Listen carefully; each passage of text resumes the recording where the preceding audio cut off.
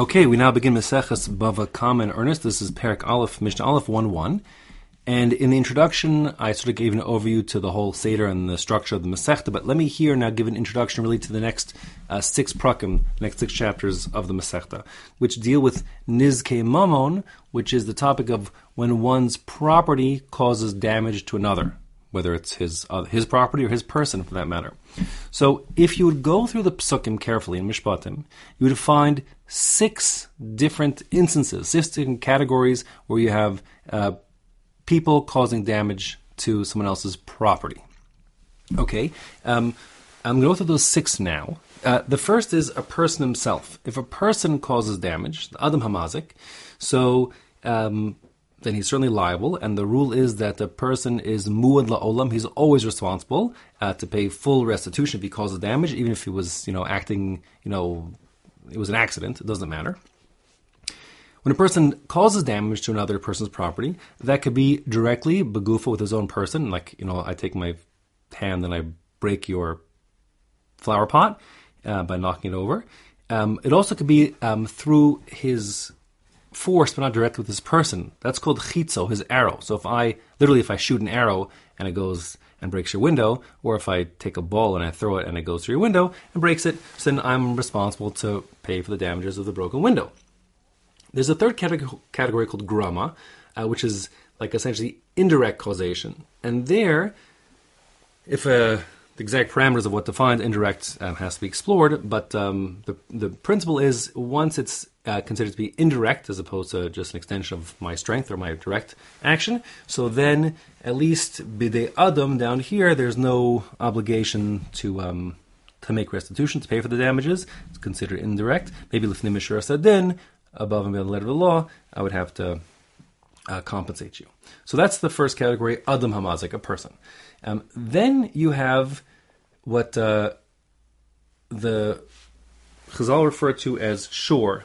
Shor means an ox, or an ox referring to livestock. So oxen, like all livestock, really can damage in three different ways. So the first one was Adam Hamazik, a person causing damage to property. The next three are caused by one's animals, potentially, and those three are keren, shein, and regel. Keren, which literally means horn, is referring to when an animal intends to inflict damage. So, that could be with its horn, like by goring. It also could be with its foot by kicking and the like. Okay, its teeth by biting and so on. So when an animal intends to do damage, so then that's called keren, and the rule generally is that one has to pay for that, but if the animal is considered a tam, meaning a docile animal, and therefore not expected to start goring people, so then the rule is that one only pays chatzi nezek, half the damages. Okay? If the animal is a muad, if he's established to be dangerous, that would mean, let's say, for example, if it's a cow, it's gored 3 times already, or, if you have a pet lion, so then even the first time, of course, lions are known to be dangerous in the beginning, so then you would pay full damages right away, okay? Then you have shein. Shein, which literally means tooth, refers to the category of damage where your livestock is benefiting itself, most commonly by eating. Sheep go and graze if your sheep graze in your neighbor's field and eat his stuff, so then that's called shein, and you have to compensate him for the damage that your sheep caused. But again, it's not about eating necessarily. If your pet cow has a itch on its back and scratches it against your neighbor's wall and knocks the wall over, so again, that's called shein because it was for the benefit of the cow, not keren. It didn't intend to damage the wall. It wanted to take care of its own needs, and therefore did so that's called shein. And then you have regel. Regel, which literally means foot, is referring to the normal actions that animals do as they go about doing their animal business, and there's just collateral damage that comes from that. When the most typical thing is when they walk around, they trample on things. So if I let my animals walk through your backyard, even if they're muzzled, but they're going to trample your petunias, that's called regel. They'll, by matter of course, trample on things, and I have to compensate you for the damage I caused by them going about doing their business. But it's not just about regel. If I bring about regel per se, about feet or trampling, if I bring my bull into your china shop, so it's predictable that the bull walking around, as a well-behaved bull does, still would knock over the china, and that would be considered regel, even though it's knocking off with the rest of its body. And again, you have to make full restitution for the animal causing damage to regel. There is a interesting halacha l'Moshe Sinai, which says that if the animal causes damage through its regular activities, doing its animal thing, but it does so not directly, but rather indirectly, meaning through its koach. So then kind of analogous to what I said, if a person damages through chitzo, through like an arrow. So if an animal damages through what's called sororos, literally pebbles, so the animal's walking along the way doing its thing, as it's allowed to do, but then it kicks up a rock, and the rock causes damage. So that's called sororos, and Halach Moshe Sinai says there's only a chatzi nezek, meaning that only half the damage is caused, only half of the damage caused is paid for by the owner of the animal. Okay, so those three collectively, called shor, the damage is caused by one's animals, again broken up into keren, shein, and regel, are part of a person's property that damages, and those bring us up to now a total of 4. But there are 2 more. There's also eish, which means a fire. So that means, literally means, of course, fire, like if one lights a fire in his backyard, but then the wind blows it to his neighbor's backyard and causes damage there, so then he'd be liable as well.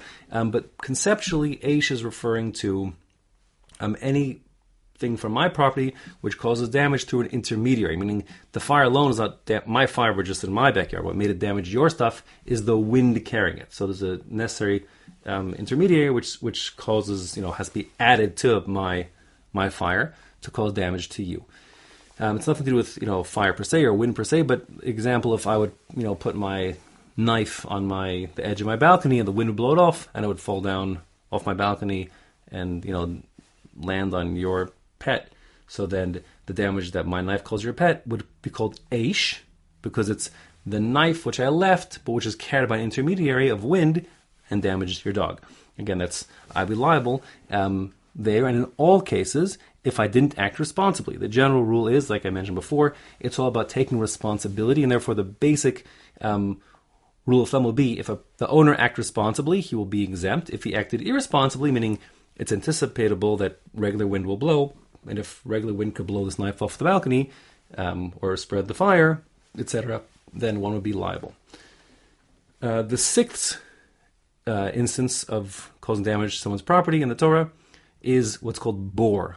Bor means pit.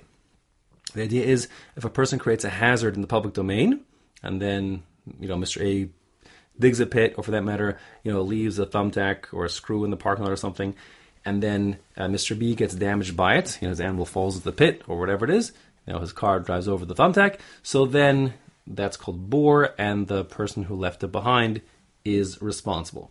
So those are those 6 categories that are explicit in Psukim, all in Mishpatim, that talk about how a person could damage his fellow's property. Now, our Mishnah begins by saying, Arba avos nazikin. There are 4 categories of nazikin. It's actually interesting grammatical construct, the word nazikin. So the Rosh says the reason why this word is because our Tana is what's called the Yerushalmi. He's from Jerusalem. His language is a little different than other parts of the nation. And the same way, sort of like one who does chesed is called a chasid. One who does nezek is called a nazik. That's the Rosh explains here what's going on grammatically here. And when it says avos, what it means is there are 4 categories of causing damage on the property. That means avos clues you in, implicit they're not just the general categories, but also tolados, which are subcategories, which are basically the same principle at work in a different guise. The same way we have avos and tolos in Tum and Tahara, we have avos and tolos in Hilchos Shabbos. So we have avos and toldos when it comes to nazikin. And the same way in Hilchos Shabbos, let's say one of the Lamites Malachos, 39 categories, one of the avos is zoreya, planting seeds. So you can't plant a seed, that's the av. But if you do anything to facilitate plant growth, like watering seeds, that would be a tolda of the av. And similarly over here, like I said before, Keren might be one of the avos, but it's not about horns, though a tolda would be if he uses his foot or its teeth and the like. Now, the reason why they're considered avos is because they're explicit in the verses. That's what makes them an av. And Now, if you say, wait a second, gave a whole introduction saying there are 6 different instances in the Psukim, and now the Mishnah here says there are just 4. What's going on? So the Gemara gets pretty complicated pretty fast because there are 2 basic approaches to read the next 4 words of our Mishnah, meaning the 4 avos. According to Rav, the Amora, who argues with Shmuel, all 6 of what I mentioned before are included in the next 4 words, the 4 avos.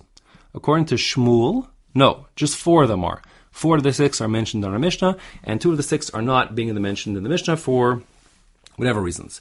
The Bar Tanura learns like Shmuel, explaining that the 4 avos here are just 4 of the 6, and I really will stick to that. So, but I'll sort of just give a brief taste of how Rav is reading this Mishnah as well.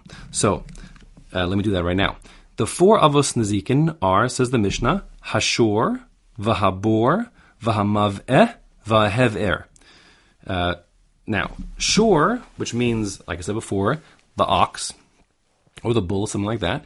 So, according to Rav, that includes all 3 of those things that I refer to as shor, meaning Keren, Shane, and Regel. So that one word covers 3 of the 6, and the other 3 words will cover the other 3 of the 6. That's how it's going to work out for Rav.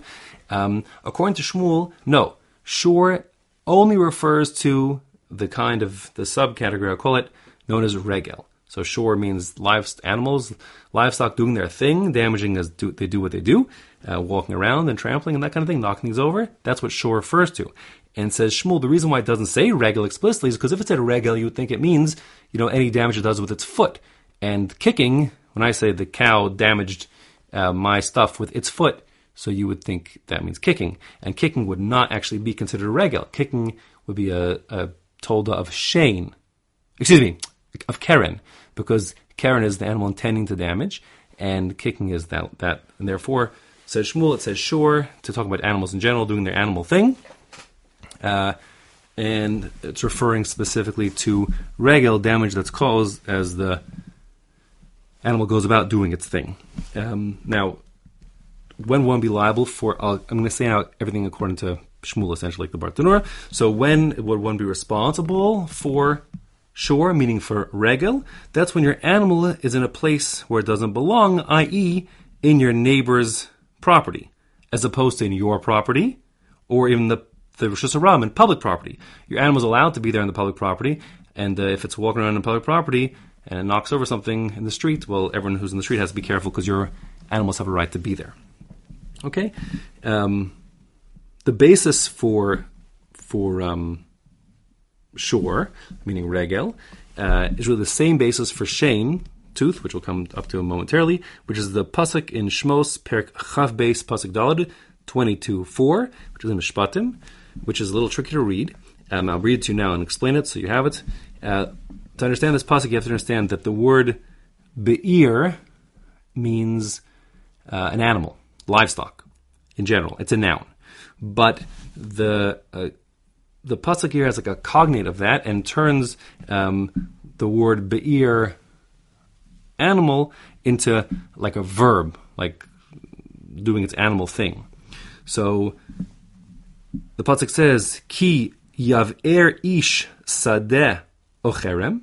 If a person is letting his animals do their animal thing in a field or a vineyard, and then either A, v'shilach es be'iro, he sends his animal, or B, uvi'er b'stei acher, or B, the animal grazes, does his animal thing, but here be'er means graze, in another's field. It's not sadeh acher, another field, but rather stei acher, another person's field. So either A, v'shilach es be'iro, he sends the animal, that's regel, the animal has been sent and it's damaging as it goes, or uvi'er b'stei acher, or graze in someone else's field, that's shane, it's getting benefit for itself by grazing and eating. Then the rule is, meitav sadehu or meitav karmo yishalem, the owner of the animal that causes damage has to pay, and if he's paying with making restitution with his property, he has to pay from the best of his property, whether it's his field or vineyard. So that's really the psukim, why they're called avos, for both shane and regel. Okay, the second of the avos nezikin is vahabor, the pit. The pasuk here says, this is in Shmos Chaf Aleph, pasuk Lam Gimel Lam Daled, 21, 33, and 34. V'chi yiftach ish bor. If a person uncovers a pit, oki yichre ish bor, or if a person digs a pit, and the chiddush is even, you would say, perhaps, if you're liable for uncovering, all the more so if you dug it yourself. So the Gemara says, well, yes, but the person does the digging and makes the bore, let's say, from 9 to 10 tefachim deep, making it a lethal pit, which could kill someone. It's the latter person who did the digging who's responsible. That's the actual limud there. V'lo yichasenu, says the pasuk, and then he doesn't cover it up, because the whole operative principle here is a person has to act responsibly. So a person could cover the pit, in which case he wouldn't be responsible, because that's the proper course of action, assuming the cover is, appropriate cover. But if he didn't do that, so then v'nafal shama shor or chamor, if into that pit falls a shor, a cow, or a chamor, a donkey, so then Baal Habor Yishalem, then the owner of the pit will have to make payment to the person who owned the ox or donkey. Now, interesting, it's called Baal Habor, the owner of the pit, when the truth is that if there's just a public thoroughfare, it's Rosh Hashanah, no one owns it. And then if I dig a hole in it, still no one owns it, it's just a hole in the public. But the Torah is ascribing ownership, meaning responsibility, to me who dug the hole, so it becomes like my hole, if you will, even though it's in the public. And the pasuk says shor o chamor, which seems a little redundant. Could have just used one example. Why does it say both ox and donkey? So the answer is like this. So in Hilchos Shabbos, elsewhere it says in terms of shvisas behemta, when you have to make sure your animal don't do labor on Shabbos, it refers to shor and chamor resting, and elsewhere it talks about behem in general resting. Therefore, we learn in Hilchos Shabbos domain, the psukim talking about shor chamor means any animal. So to over here, any animal, meaning even your camel or whatever it is, if it falls inside the pit, the person who made the pit is responsible. So then why does it give both examples, shor and chamor? So the Gemara dashes out shor v'lo adam, meaning if what falls in the pit is a person's cow and the cow dies because it's a lethal pit, because it's more than 10 tefachim deep, so then the person who dug it has to make restitution for the dead cow. But if it's a person who fell in, God forbid, and he dies, so then a person who dug the pit will not be responsible, at least not by the earthly courts, for digging that pit. The general principle is, the person who fell in should watch where he's going. In any case, the point is the psukim say that the drasha is that you're not liable for the death of another person. If it comes to injury, you would be liable, meaning if the cow or the person fell in the pit and twisted its or his ankle, so then the person who dug the pit would be liable both for the cow twisted ankle and the person's twisted ankle. And chamor tells you chamor v'lo kelim. It's the donkey for which you're responsible if it gets hurt, but not any like other utensils that fell in. So, for example, if on the donkey's back there's a flower pot, so then and the donkey falls in and it breaks its ankle, and the flower pot falls in and it gets smashed also. So then the person who dug the pit has to pay for the damaged donkey, but not for the broken flower pot. Okay, and the pasuk ends by saying, Balabor Yishalem, the owner of the pit, has to pay. Kesef Yashiv Leva'alav V'hamesi Yelo. Kesef means he has to pay with money, but Yashiv is an extra word, like he will repay, make restitution, Leva'alav, to the owner of whatever fell in the pit.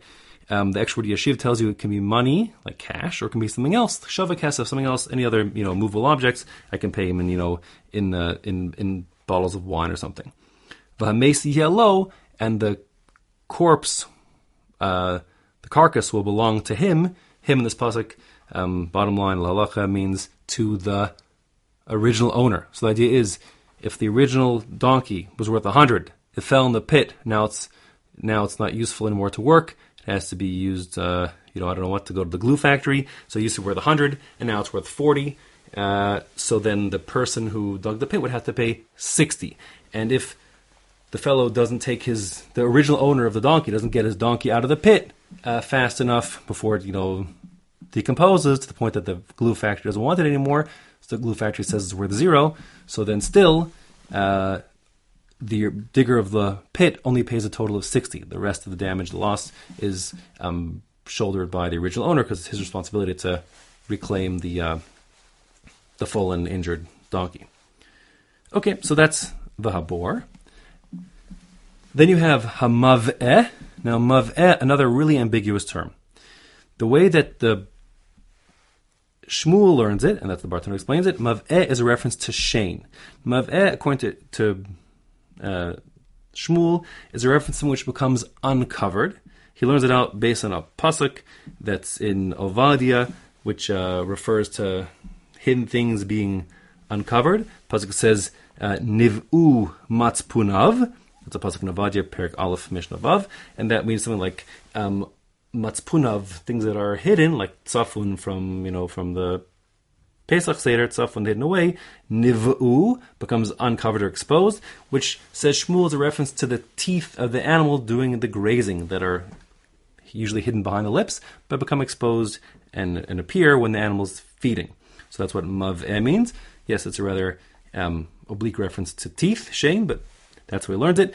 According to Rav, who already had Shane included as part of Shur, so he says mav'eh is a reference to a person. That's the Adam Amazik, a person causing damage. And he understands it from a different pasuk, that a pasuk in Yeshaya, that a person could be referred to as mav'eh because from the root boy. The Gemara asks like boy revirmia or i boy lahu, which means like to ask or request or need or want, inquire.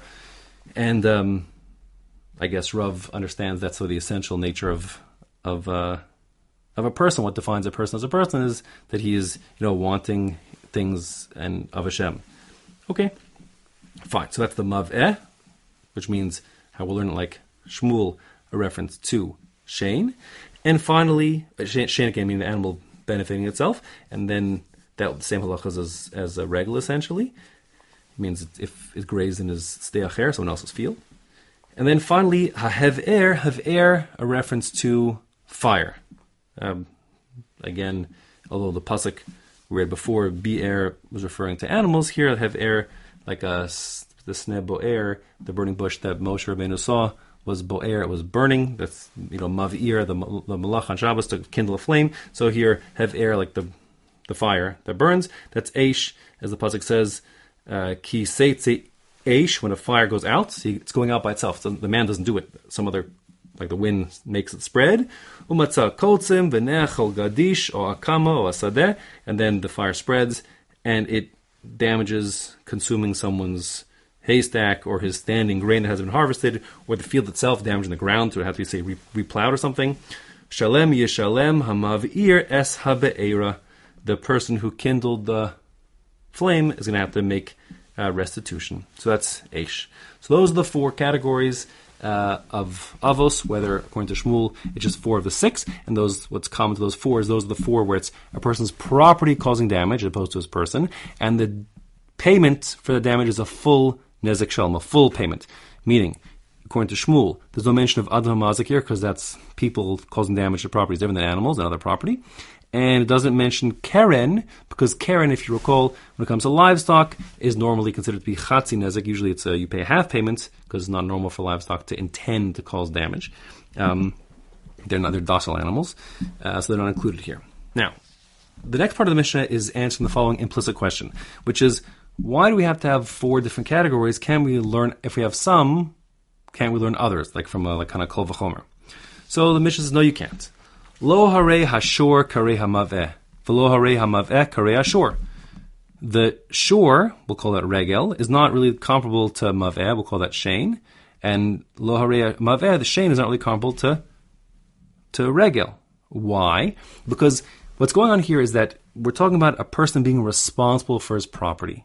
And there are 2 different reasons why you should be responsible for your livestock. One is shane and one is regel. The idea is that you might say, listen, it's if the Torah told you you're responsible for regel, that's because regel is happening, it's a matzah, it's happening all the time. When every animals go somewhere, that they cause damage. You have to watch them 24/7 wherever they're going because they trample things and knock things over. In contrast, they're not always eating, etc. So you might think you'd be exempt from the eating if you only knew about the regel part of it. On the flip side, if you knew about the shane, you said, listen, if your animal feeds someone else's property, then you're liable to make restitution, but not for trampling. You would think, listen, yeah, because that's animal getting benefit. It's got, you have to watch your animal carefully because animals want to eat. Whereas just animals doing its thing, maybe you think you're exempt for an animal doing its thing. Therefore, you need to have both. In the Pesukim. Furthermore, v'lo zeh v'zeh sheyesh ben ruach chaim. If you only had these 2 things, Meaning if you only had Shein and Regel, you wouldn't necessarily be able to learn out more because those are alive. So, of course, you have lots of responsibility because they're running around, doing their thing. They have wills of their own, so to speak. They go around. They're not karei ha'esh. They're not comparable to fire because fire doesn't spread without some intermediate, like a wind pushing it around. In and of itself, it's not alive. It doesn't have a will. She'ein bo ruach chaim. And velo zeh v'zeh, even all three together, meaning Shein, Regel, and Eish, wouldn't be enough to tell you bor. Shadark and Leilech Lahazik, because those things at least are on the move. Therefore, of course, have you mindful of your animals which are running around and your fire which can spread. They're not karei habor, they're not comparable to a pit as some sort of obstacle in the ground which stays put. She'ein darku leilech lahazik, because the bor, the hazard in the ground, doesn't move around. So therefore, says the Mishnah, Hatzad hashava shebehen, the common denominator, which defines all these things. So you can take away a message here, which is important, because in all the mishpatim are principles to be applied, not just chukim, not just arbitrary rules that can't be extrapolated from, is shadark and lahazik. It's the way of these things to cause damage. If you're not careful, your animal, your fire, and your pit will all cause damage to your neighbor's property. And therefore, ushmirasan alecha, it's your responsibility to guard them. Again, like I said from the beginning, the center piece, the underlying principle which governs the just society is people take responsibility for themselves and their property. So you have shmirasan alecha, you're responsible to make sure that your property doesn't cause damage.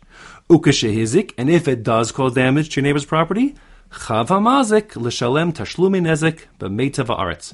It's the obligation of the mazik, the one who caused the damage, meaning the owner of the property, who didn't guard his property from causing damage sufficiently well. The word here, chav, is it's not exactly usual as opposed to chayiv. Again, this is a reflection of the version of Hebrew that was spoken in Yerushalayim, which was a little different. So chav, like chayiv. The mazik is obligated. L'shalem tashlumi nezek, to make a payment of tashlumin. This word tashlumin, like tashlumin nezek, seems to be a superfluous word. It could have said, you'd think the mazik could l'shalem nezek, to pay for the damage. But tashlumin nezek is to implicate the idea of hashlama, which is like topping up, to offset the difference. The point is, example I gave to you before, if I dig a pit and your donkey falls in, and your donkey is worth 100, and now it's broken and only worth 40, so my payment to you is just the hashlama, just the missing 60 to bring it from 40 back to 100, the difference between how much it was worth before it fell in and how much it's worth immediately after it falls in. And the same too about damages done with shein, regel, and eish. As opposed to, let's say, you might have thought, listen, now that you've broken my donkey, you take the donkey and buy me a new one. No, that's not the case. I don't take the donkey and buy you a new one. I just compensate you for the decrease in value between before and after my stuff caused damage to your property. And b'meitav haaretz, with the best of his land. This reflects that pasuk I read to you before, that if a person is paying with property as opposed to with cash, so then he has to pay with the best of his property, best meaning the property which is most easily sold, meaning it's like the most productive. So if I have two pieces of land, both worth 100, and I cause 100 damage to you, I can't give the less desirable land, even though it's worth 100, because let's say it's bigger. No, I have to give the more easily sold piece of property to you. That's called idis in rabbinic parlance. Idis, the best of the property. And if I'm paying you with cash, however, or even with other metalton, other kinds of objects, like I'm paying you in sacks of flour or something, so then all kinds of cash is considered to be idis equally, because it's easy to transfer cash and resell it, and therefore there's no obligation to pay with the best of my flour. I can give you any flour worth the 100 that I owe you.